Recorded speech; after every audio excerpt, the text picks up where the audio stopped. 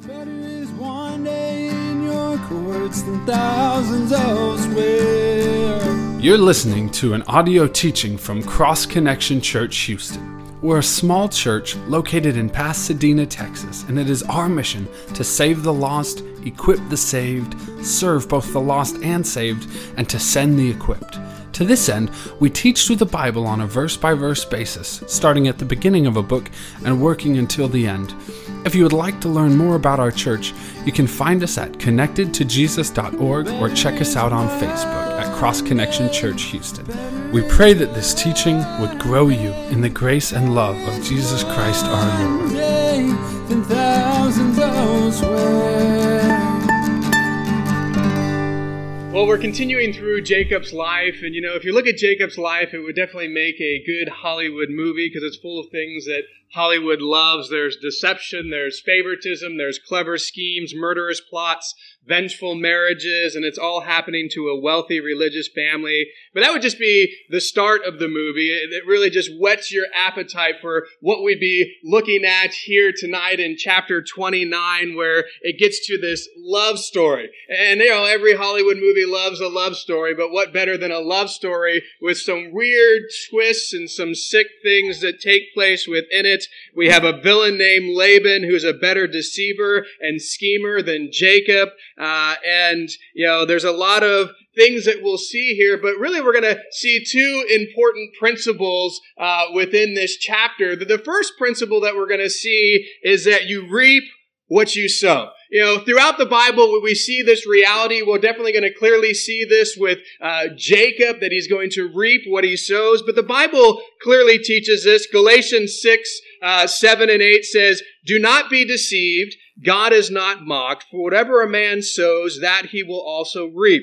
For he who sows to the flesh will of the flesh reap corruption, but he who sows to the Spirit will of the Spirit reap everlasting life." And so here we see this universal law of God that you're going to reap what you sow. And so whatever it is that you do, you'll reap what you sow. So if, in a farming sense, you sow cotton seed, you're going to reap cotton. You're not going to reap apples. You're not going to reap, any other type of fruit. But that's not the point of this. The point of this is spiritually, you also reap what you sow. And so, if you sow to the flesh, don't expect to reap something good. Don't expect to reap something spiritual. Don't expect to reap something godly. If you sow sinful things, you're going to reap sinful things back into your life. And we're going to clearly see this in the life of Jacob.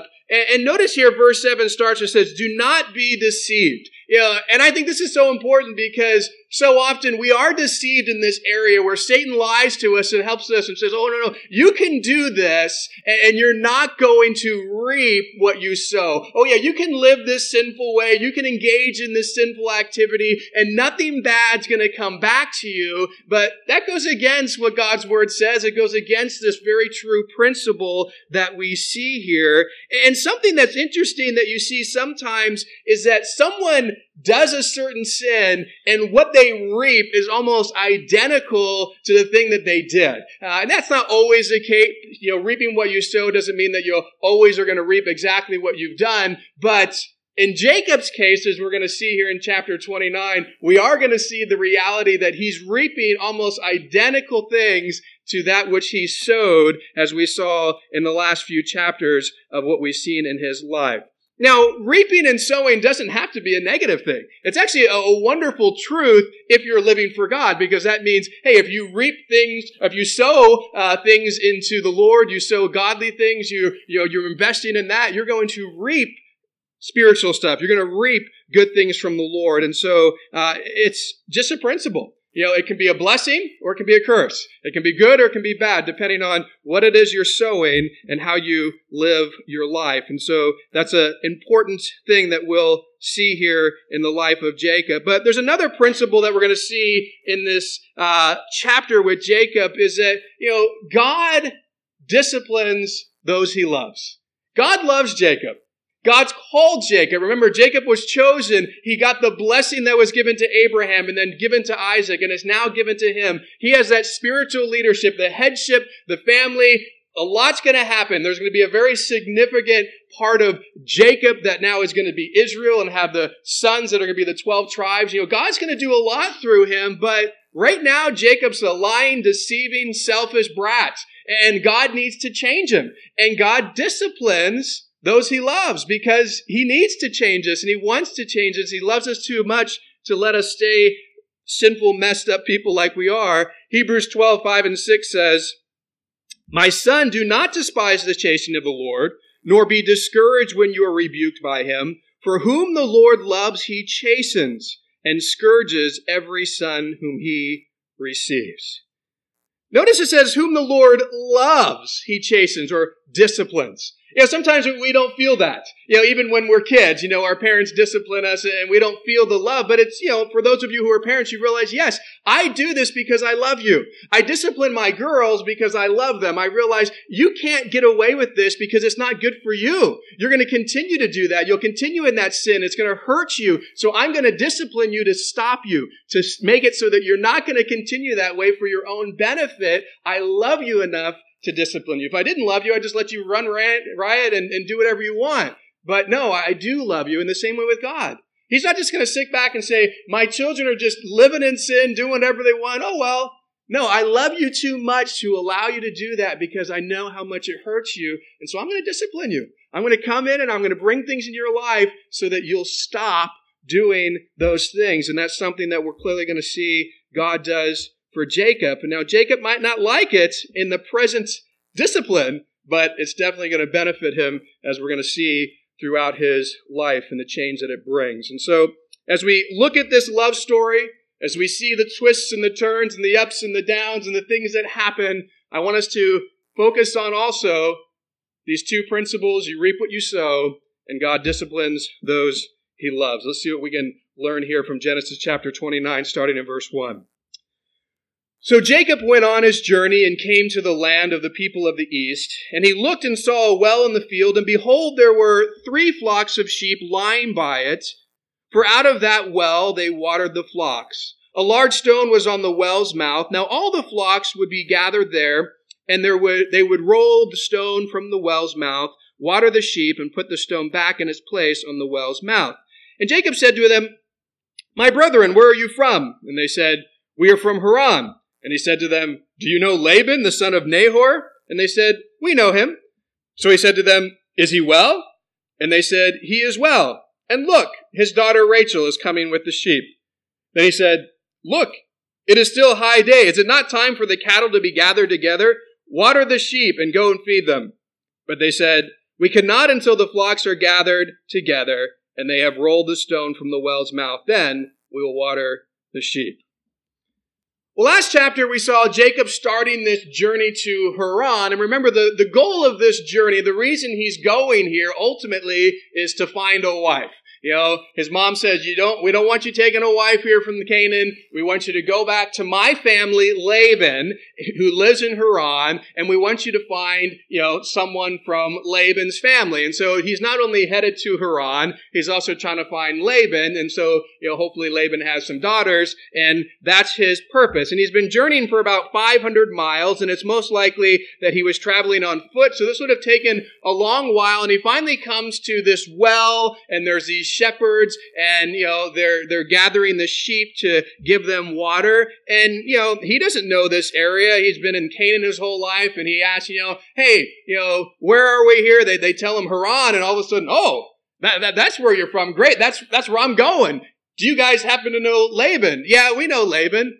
"Oh, wonderful. Is Laban well?" "Yeah, Laban's well. And by the way, that's his daughter coming now with his sheep to this well."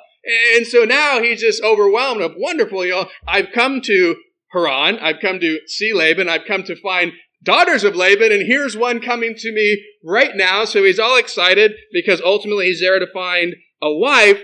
And he says to these shepherds that he's talking to, hey, look, is it still high day? Is it not time for the cattle to be gathered together? Water the sheep and go and feed them.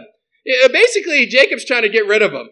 Rachel's coming, and I want to have this conversation with her. I'm looking for a wife here. Hey, guys, isn't it time to, do something with these sheep? Get them out of here, so I can have this alone time with Rachel. And they tell him, well, we can't go yet until the stone has been rolled away from the well's mouth. And so while they're having this conversation, Rachel finally shows up to the well. And notice now how Jacob responds, verse 9. Now, while he was still speaking with them, Rachel came with her father's sheep, for she was a shepherdess. And it came to pass when Jacob saw Rachel, the daughter of Laban, his mother's brother, and the sheep of Laban, his mother's brother, that Jacob went near and rolled the stone from the well's mouth and watered the flock of Laban, his mother's brother. Then Jacob kissed Rachel and lifted his voice and wept. And Jacob told Rachel that he was her father's relative and that he was Rebekah's son. So she ran and told her father. Then it came to pass when Laban heard the report about Jacob, his sister's son, that he ran to meet him and embraced him and kissed him and brought him to his house. So he told Laban all these things, and Laban said to him, "Surely you are my bone and my flesh." And he stayed with him for a month. So here's the start of this love story that we see here in this chapter, and it starts great. Jacob, he's come for a wife, he's come for someone who's related to Laban, and man, it's just all there. He shows up, he's at this well, and here is Laban's daughter, Rachel, coming, and we're going to find out that she's also really beautiful, and so here she is, he sees her, and notice what he does. He does something that, a lot of guys try to do as they're seeking to impress women. In order for these sheep to be given water, these wells were quite large, and they were covered with a stone that would have been quite large as well. And notice these other shepherds are waiting for someone to move the stone so that they can water their sheep. And so Rachel's there with her sheep. And notice what Jacob does. All by himself, he goes and, wants to show off his strength. And he moves this stone off of the well. And then he waters all the sheep of Rachel that she has there, which would have been, a big deal as well. But, he's trying to impress her, and he does this macho display. But then right after this, he kind of shows his sensitive side as well, because he comes over and he kisses her. And whether he's kissing her on the lips or he's just giving her a typical kiss in that time, because we're going to see that Laban comes and kisses him, and more likely a kiss on the cheek. But, it could have been a kiss on the lips. But he kisses her, and then he weeps. And it's a weeping more of like, oh my goodness, I can't believe that this has all come together like this.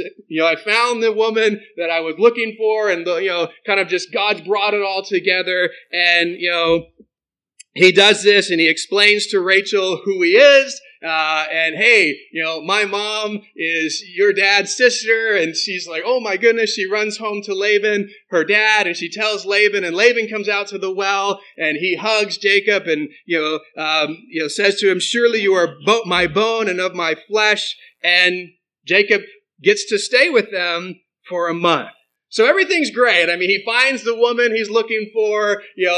The father is pleased that he's there and says, you can stay with us. And so things are looking good right now for Jacob, but they're about to change.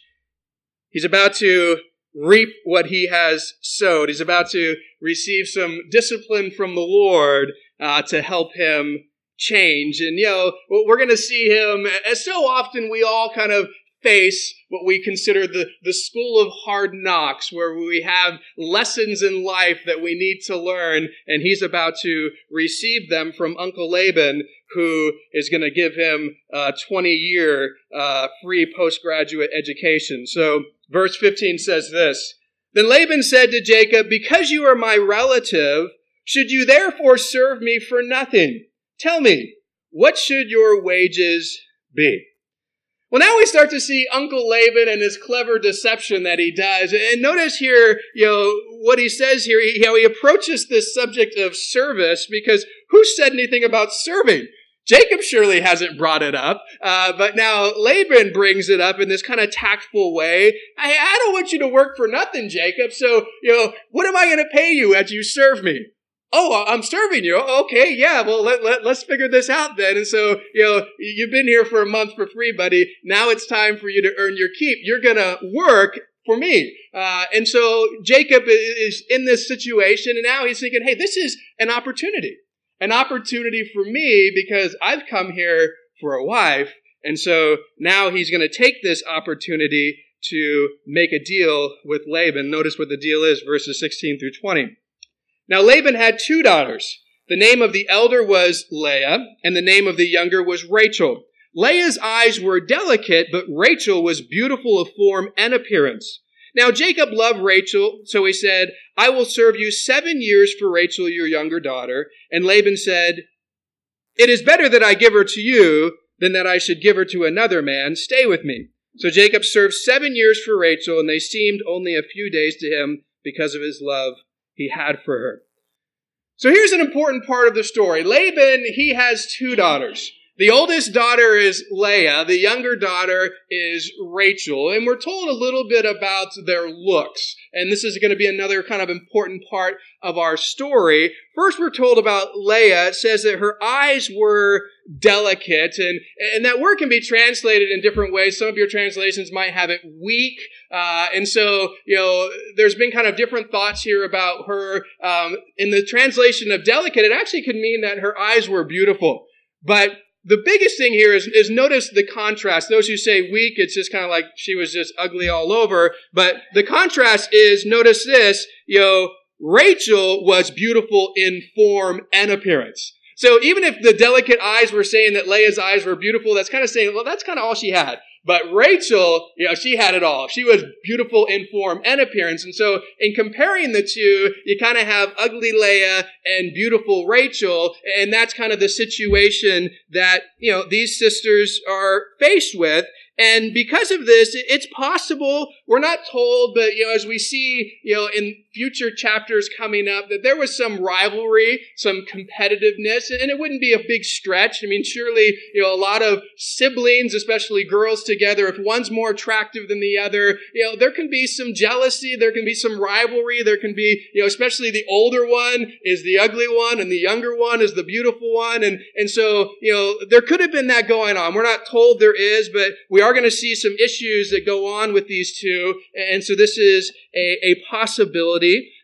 But Jacob, he loves the younger one. He loves the beautiful one. He loves Rachel. And so he says, you know what? When Laban says, what are we going to do here? What should I pay you to serve me? Jacob says, here's my idea. How about I serve you for 7 years, and what you give me is your daughter in marriage. That's what I want. You give me Rachel, and I'm going to serve you for 7 years. Now, in that culture, when a man wanted to marry a woman, he had to give the father a dowry. It was a amount of money that you would give, and ultimately it was for the benefit of the woman. The dad would hold that, and if the husband died in the future, then the woman would have that money to fall back on, or if the marriage didn't work for whatever reason, the woman would have that money to fall back on, because in that culture, the men made everything and the women were at home, and they didn't earn any money, so this was her livelihood if something were to happen to her husband, and so a dowry was important. But remember, Jacob's running away from Esau when he comes here. He didn't pack a bunch of money, he didn't take a bunch of stuff, he's broke.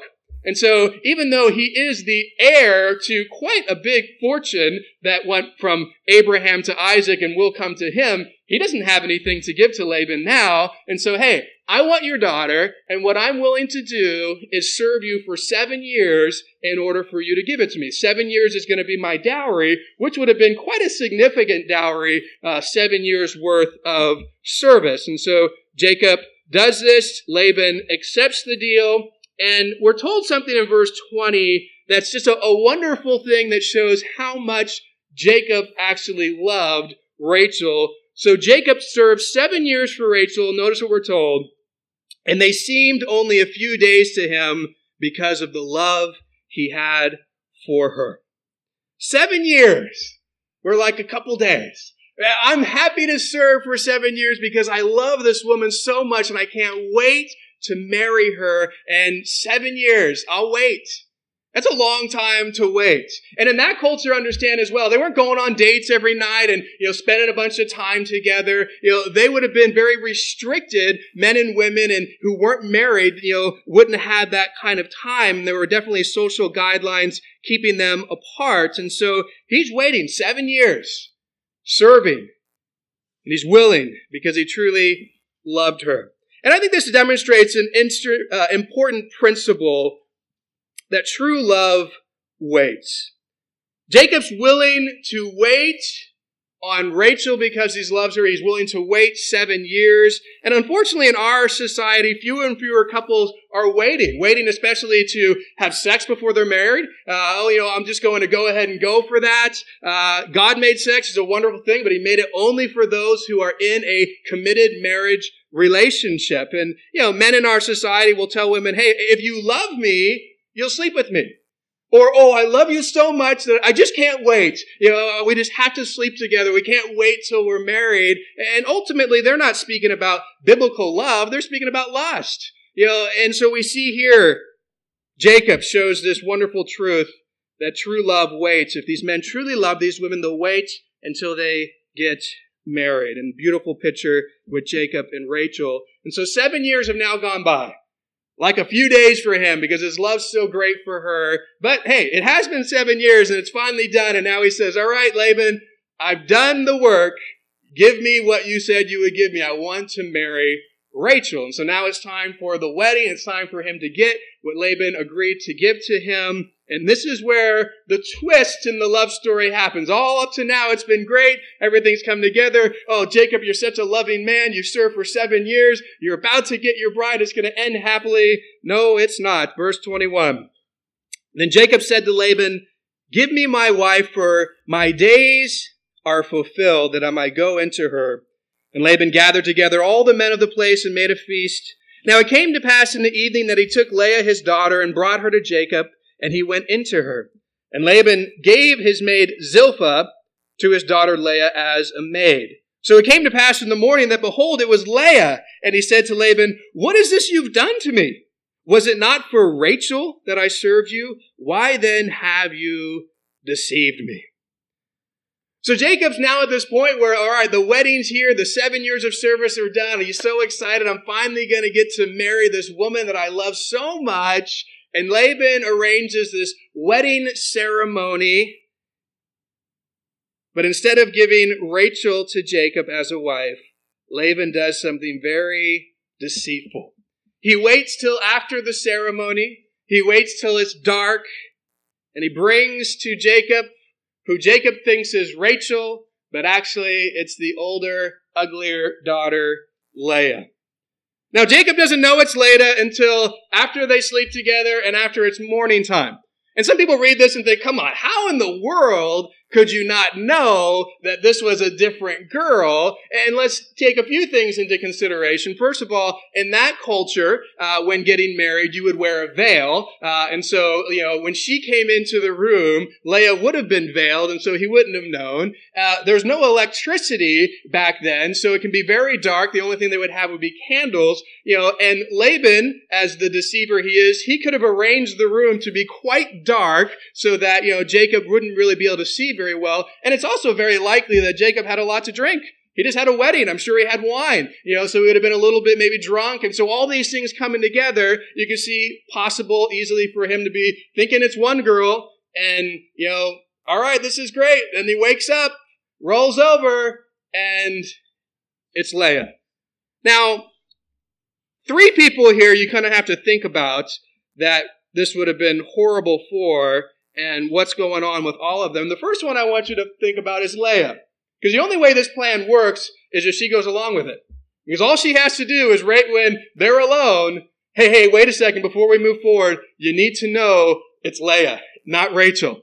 And if she would have said that to Jacob, things would have stopped and he would have gone and had his conversation with Laban right then. So she has to be willing to move forward with this in order for this plan to work.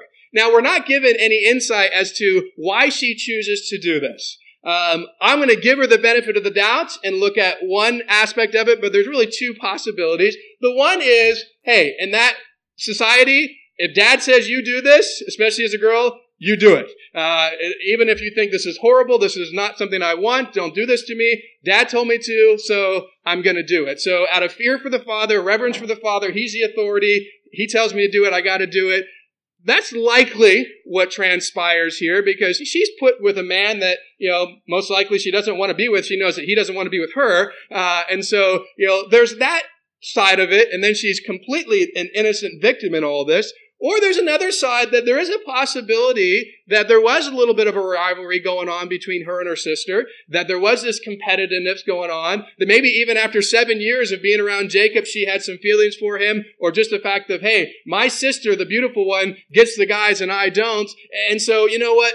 I'm going to get this man before she does. Or maybe this is my only chance to be married. Who knows what could have gone through her mind to make her a willing accomplice. But I'm going to lean, since the Bible doesn't tell us, to give her the benefit of the doubt and just say she did it because Dad forced her to. But there obviously could have been some other motivations that are in there. But, imagine how Rachel must have felt. Even if Leah was forced to do this, we're going to see her relationship with Rachel now is messed up for life. And you would understand why. And so if Leah was complicit in this and she was willing and she was like, yeah, I'm getting at you, then the relationship's going to be even worse. But no matter what, Dad has put them in a situation where they're never going to have a good relationship anymore because he's given her, Leah, to Rachel, this is my man. He served 7 years for me. We love each other. And what are you doing, Dad? Obviously, she would be super furious with her dad, but she's still going to have a problem with her sister as well. Now, obviously, the one who would have the biggest shock in all of this would be Jacob. He's thinking, man, this is great. And the wedding night, I wake up in the morning, and here is Leah instead of Rachel laying next to me. And if that were to happen to you, how would you feel? How would you respond? Now, Jacob obviously is not happy. He goes to Laban. He knows Laban's the guilty one. Laban brought this girl to him at night. Laban knew who it was. Laban's the one who's designed all this. And he comes to Laban. He says to him, "What is this you've done to me? Was it not for Rachel that I served you? Why then have you deceived me?" Jacob was deceived. But I want you to think about now how he was deceived. And I want you to remember how Jacob the deceiver deceived his brother and his dad, and think about how he's deceived now by his father-in-law. Notice this. Laban makes Jacob believe that Leah, the older sister, is actually Rachel, the younger sister. And Laban did this to deceive Jacob into giving the blessing of being a wife to Leah, even though Jacob wanted to give the blessing of being a wife to Rachel. Sound familiar? That's exactly what Jacob did to deceive his dad and his brother. Jacob made Isaac believe that the younger brother was actually Esau, the older brother. Remember, he put the fur on his hand and his mom put Esau's clothes on and they made that food. He was trying to get Dad to believe that the younger was actually the older, and it worked. And he did it to receive the blessing from his father. And he robbed his brother from it, and he received it. And here's a perfect example of the principle: you reap what you sow. I am sure that after Jacob was deceived in this particular way, that he remembered back to what he did to his dad and to his brother, and maybe for the first time he really recognized the kind of pain and hurt that he caused them. And sadly, that's oftentimes the case for us, that we don't realize how bad we hurt people with our sin until someone sins against us in the same way. I was talking with my brother about a week ago, and an interesting conversation. When he was in his teens and early 20s, he was a wild guy, doing all sorts of drugs, was horrible to my parents, was like the worst son ever during that stretch of his life, and just, was especially to my mother. And he now has a son in his early 20s who's in drug rehab, and basically doing the exact same thing that he did. And I'm talking with him, and he's bringing this up of now I see things in a whole different light. I have so much more respect for mom and dad. I can't believe they were put up with me with such grace, because I surely can't do that with my son. And he now sees things from a different perspective because someone sinned against him the exact same way that he sinned against my parents when he was that age. And he's seeing it from, a new perspective. But sadly, sometimes it takes that, where we have to be sinned against in the way that we've sinned against others in order for us to realize how horrible that was that we did. But we see this, you reap what you sow. But you know what? We're also seeing a principle that God disciplines those he loves. When Jacob deceived his father, cheated his brother, that didn't change God's plan to use Jacob. That didn't change God's plan to say, you know what? I chose you to be the father of this nation and to bless you, but after your behavior, sorry, you're done. No, God's still going to do this, but God says, but guess what, Jacob? There's some changes that need to happen in you, and so I am going to allow things to come into your life so that you will recognize the kind of man you are, repent, and change, and become the kind of man that you need to be. And for him, the school of hard knocks, Laban's school, was something that Jacob needed in order to do this. Now, I want to clarify here, the fact that God ultimately uses what Laban does to help work in Jacob does not justify Laban's actions, does not in any way, shape, or form make what he has done justifiable or good. But the reality is, as we've been studying through the book of Romans, God can work all things together for good to those who love him and are called according to his purpose. So the fact that God can still take something bad and use it good in someone's life doesn't make the person who's doing the bad thing justified in that. God's going to still deal with Laban and judge him for that. But he's using this. He's using this in Jacob's life to help discipline him and help him to see his own issues that need to be addressed. So he's come to Laban. What's going on? How could you deceive me like this? This is like the worst thing you can do to a guy. Come on. And now let's see Laban's response to Jacob, verse 26. And Laban said, "It must not be done so in our country to give the younger before the firstborn. Fulfill her week, and we will give you this one also for the service which you will serve with me still another 7 years." Then Jacob did so and fulfilled her week.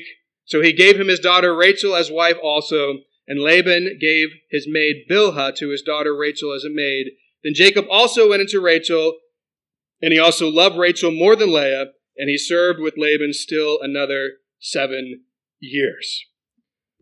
Laban, the master manipulator and deceiver, Jacob says, "Why have you deceived me?" And notice his answer, didn't you know, Jacob? In our culture, we don't marry the younger daughters before we marry the firstborn. Now, this is very deceptive of Laban. He didn't make this clear to Jacob in their agreement before. He's just using this as an excuse. But it also brings up an important reality that would have hit home to Jacob because it's a reminder of Jacob's own deceptive sin. He had dishonored the principle of the firstborn. He tried to usurp that principle by saying, "Esau, you're the firstborn. You are the one who's the rightful heir of the birthright and blessing, but I am going to take that from you. I'm not going to follow that principle." But now he's forced to honor that principle by marrying the firstborn, Leah. He doesn't get away from it now. He tried to usurp it before, thought, I'm victorious. I did it. It worked out. Now you're going to have to go under this again in your own life, and it's actually going to bring lots of problems. But note the similarities in how Jacob reaped what he sowed. First, Jacob deceived Esau and his father. Now his father-in-law deceives him in a very similar way. Jacob ignored the principle of the firstborn rights. Now he's forced to honor that principle by marrying Leah. And Isaac and Esau were forced to live with the results of Jacob's deception. And he's probably thinking, hey, everything worked out well. Now he's forced to live with the results of Laban's deception. The results of Laban's deception are not done. Unfortunately, they're just getting started. And Laban goes on to say, hey, if you work another 7 years for me, you can have Rachel. Which now, Jacob's kind of in a place of like, well, what do you do? Well, so he just works another 7 years and he receives Rachel. It seems he receives Rachel right away, and then he serves 7 more years and he has 2 wives. And Laban, the manipulator, he gets twice the amount of work out of Jacob than originally agreed upon, and he gets both of his daughters married off in the process. So Laban is a perfect example of a deceptive manipulator. He gets what he wants, but here's the problem. It doesn't work out for him. It doesn't work out for his daughters. And he might be thinking, oh, this is great because I know that actually Jacob is a pretty wealthy guy. I know, what he's ultimately going to inherit. Both my daughters are married now. I got 14 years of service from him. Everything's great. Well, actually, it's going to turn out really bad for Laban. And even worse, it's going to turn out really bad for his daughters. He's destroyed both of their marriages. Their marriage is never going to be happy for either of them because of what he has done. And it's just this sad story that we see so often in people's lives when we try in our own deceptive ways to make things happen. the end result is always, it's bad. It hurts, but it's not just us. And I think that's the time to go, well, you know what? I'm just going to suffer through this. That's okay. Well, yeah, if that was the only person who'd suffered, fair enough, but that's not the case. Usually the ones closest to us suffer the most. They're going to experience some of the consequences of my decision to try and deceive and work things out for what I feel to be my own benefit. Now, the person who, especially if she was forced and did not choose in any way, shape, or form to be a part of this, the person who has the short end of the stick, suffers the worst in this whole scenario, is definitely Leah. She's thrown into a marriage with a man that she very well knows does not love her and does not want her. That's a horrible situation to be in. And notice we end here. Jacob gets Rachel, and it's very clear. It says he loves Rachel, not Leah. So, okay, now we got this problem. You have a relationship with a husband. He doesn't want you. He doesn't love you. He never wanted you. You were forced upon him. But now you're in this. And your sister is married to him, and he loves your sister, and he wants a relationship with your sister. And how horrible this situation in this relationship would have been for all of them, but especially for Leah. So now we're going to finish this chapter, and we're going to see something important, because she's the one suffering the most. But notice what God does. As he looks down and he sees the situation and what she has to endure through this, notice how God intervenes on her behalf. Verse 31 through 35 says this: When the Lord saw that Leah was unloved, he opened her womb, but Rachel was barren. So Leah conceived and bore a son, and she called his name Reuben, for she said, The Lord has surely looked upon my affliction. Now therefore my husband will love me. Then she conceived again and bore a son, and said, Because the Lord has heard that I am unloved, he has therefore given me this son also. And she called his name Simeon. She conceived again and bore a son, and said, Now this time my husband will become attached to me, because I have borne him 3 sons. Therefore his name was called Levi. And she conceived again and bore a son, and said, Now I will praise the Lord. Therefore she called his name Judah. Then she stopped bearing. Leah is unloved, unwanted, in a horrible situation, a bad marriage, not something that she wanted or desired, placed into this. And this is a sad reality for her. But we see that God sees her, sees what she's dealing with, sees what she's going through, and God does something specific for her. Notice what he does. He opens her womb. He enables her to have children. And this is very significant. I mean, this would have been important no matter what, especially remembering in that culture, as we looked at with Sarah, as we looked at with Rebecca, hey, having children was basically, that's the job of the wife. That's what you're here for. And the most important sex of a child is a boy. We want to pass on the family name. And so if you're barren, if you can't have kids, we looked at that, how bad that was in that society. So the fact that she's womb's open, can have kids, that's a good thing. But within the circumstance she's in, Rachel's got everything in her mind. She's got the husband, she's got the looks. I'm the ugly one that's not loved and no one wants me. But there's something going on with Rachel. At the same time that God opens the womb of Leah, we're told that Rachel has her own problem. She's barren. She can't have kids. And so this is a struggle that Rachel would have had, whether she had, her sister married to her husband. Just being barren itself would have been bad. But all of a sudden, God said, you know what, Leah, I see what you're going through. I'm going to bless you. I'm going to open your womb. I'm going to enable you to have kids. And at the same time, we see here that Rachel is unable to have any children. And, many of you here tonight have probably experienced being unloved by someone, whether that is your parents, whether that is a spouse, whether that is, friends or family or coworkers. And, you've experienced the hurt that comes with that, the loneliness that comes with that. And here we see a wonderful reminder for us that even when others don't love us, and we live long enough, we're always going to have those people who don't love us. What we need to remember is God does. This was the wonderful truth for Leah. I'm not loved by my husband. I'm probably not loved any longer by my sister. I definitely haven't been loved by my dad. But you know what? There is someone who loves me, and that's God. And he's showing his love in a tangible way to me by opening my womb and enabling me to bear sons for my husband. God looks down, he sees our needs like he did with Leah, and he comes to meet it. Leah got to see a practical, demonstration of the love of God, but we've seen one far better, the greatest demonstration that we could ever see. God demonstrates his love by dying on the cross for our sin, by saying, hey, I'll send my son for you. If you can't believe I love you through this, then there's no more I can do, because that's my greatest demonstration of love to you. And so we should be confident, even when others don't love us, hey, that's okay.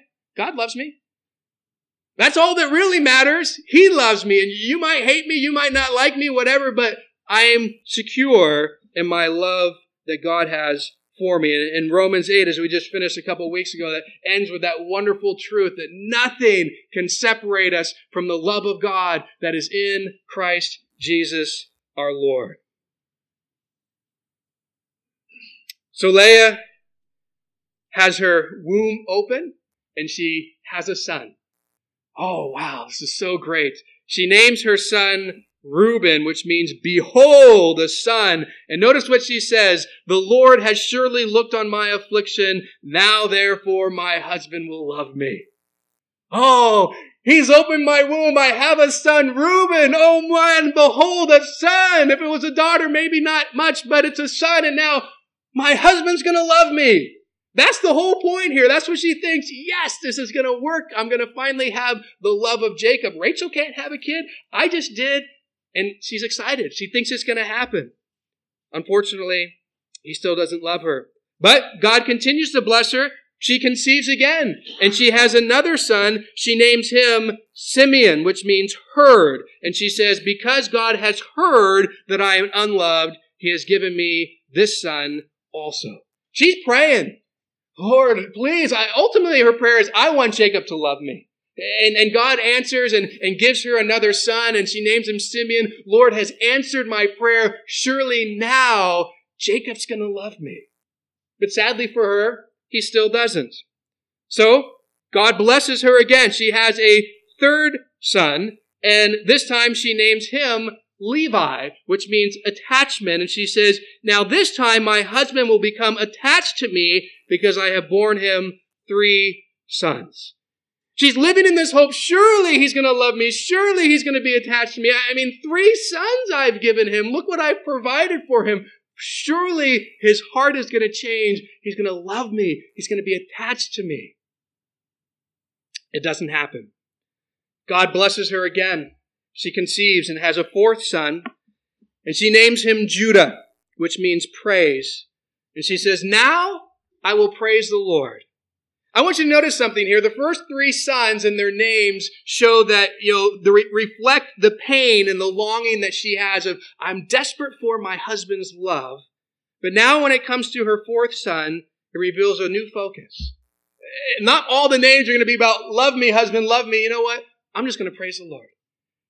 I've changed my focus to this, to say, you know what? I'm going to praise God for what he's done, even in the midst of the fact that I'm still unloved by my husband. She's got to a point where she's learned to look past her circumstance, look to the Lord, look what he's doing for her, and to praise him in the midst of it.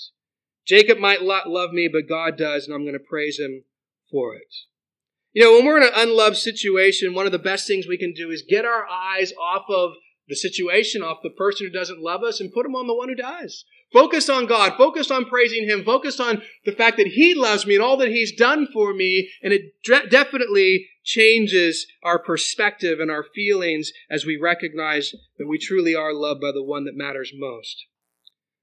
God not only blessed Leah with children, which for her would have been big, boys, which would have been even bigger, especially in that society. But you know what? As we look at what she ultimately bears for her husband versus what Rachel does, God immensely blesses her and uses her in the bigger scheme, the bigger plan of the nation of Israel in a much more significant way. 2 of the sons that we see here are 2 of the most significant tribes that we see in the nation of Israel. Levi is the priestly tribe.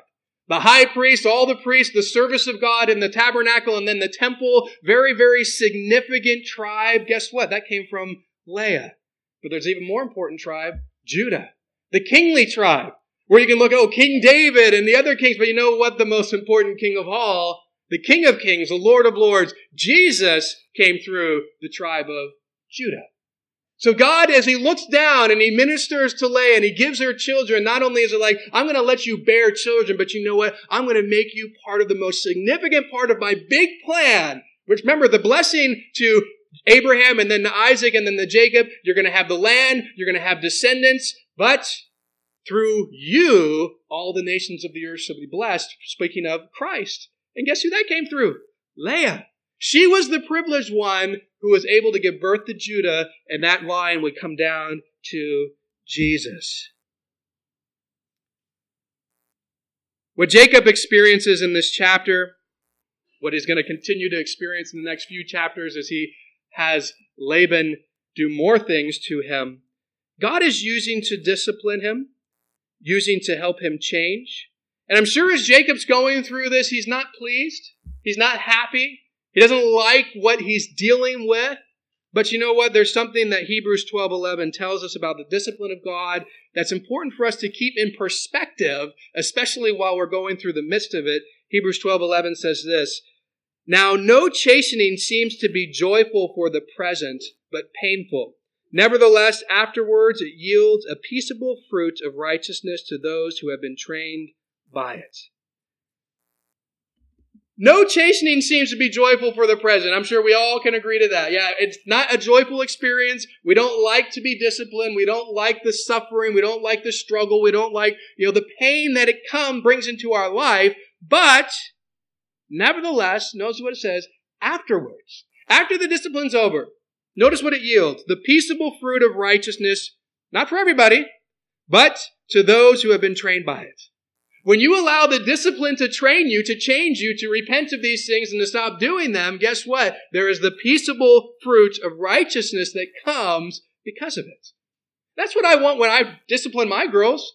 For you who are parents, that's what you want for your kids. When you train them, you want the peaceable fruit of righteousness. You want repentance and change. You want, a difference in their life now that they're not going to continue that same, attitude or action that they've been doing that's sinful. And I want this for you because it's going to benefit you. But in the moment, during the spankings, during the timeouts, during whatever method you're using to discipline them, they don't like it. My parents would say, this is going to hurt me more than it hurts you. Oh, no, I think it's hurting me more. But, there's a sense in which I don't buy into the fact that this is good for me in the moment.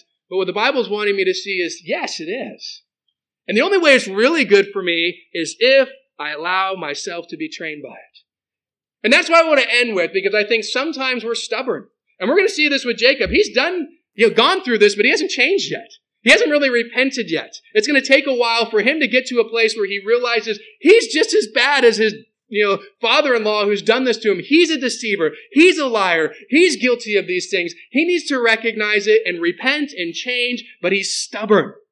And so often in our sin, we're stubborn. And God says, I'm going to put you into this situation to reveal your sin for the purpose of you repenting and changing. And if you will, it'll be done. That school of hard knocks that I just put you in, you're good, you learn your lesson, you changed, you repented, you stopped, it's over. But if you keep resisting me, if you keep, in your pride and your arrogance and your unwillingness to change, then it's just going to get harder. It's just going to get worse. You're just going to prolong it because I love you too much. You do this with your kids. I mean, if I'm disciplining, Scarlett or Eden, and they respond right away with repentance and a truly, sincere attitude of, I want to change, I'm going to say, that's great. It's over with. It's done. The discipline can stop. This is what the goal was. But, so often you hear that, sorry. It's not sincere. It's not real. The attitude's there. It doesn't change. The actions continue. You say, okay, we need some more severe discipline because that first bit didn't work. So now we're going to have a little more severe discipline. And sometimes that doesn't go until you are just prolonging the pain. And the quicker you come to a place that says, I'm wrong, I repent, I want to change, the faster all that stuff can go away. But the reality is God loves us too much to just let us keep going down that road because he knows it's not good for us. So he's like, I love you, and I'm going to keep coming and disciplining for your sake so that you'll change. And the best thing that we can do is respond quickly with repentance, respond quickly with what God's trying to teach us, change quickly, and we don't have to stay in that disciplinary state for a elongated period of time. So Jacob's definitely a good character that we can relate to, someone that we see reaping what he sows, which we do. And so I encourage you, think through what you're going to do. Remember this principle. Don't buy into the lie. Whatever you sow, you're going to reap. But also remember this. God's going to discipline you. He's going to get you back to the path he wants you because he loves you.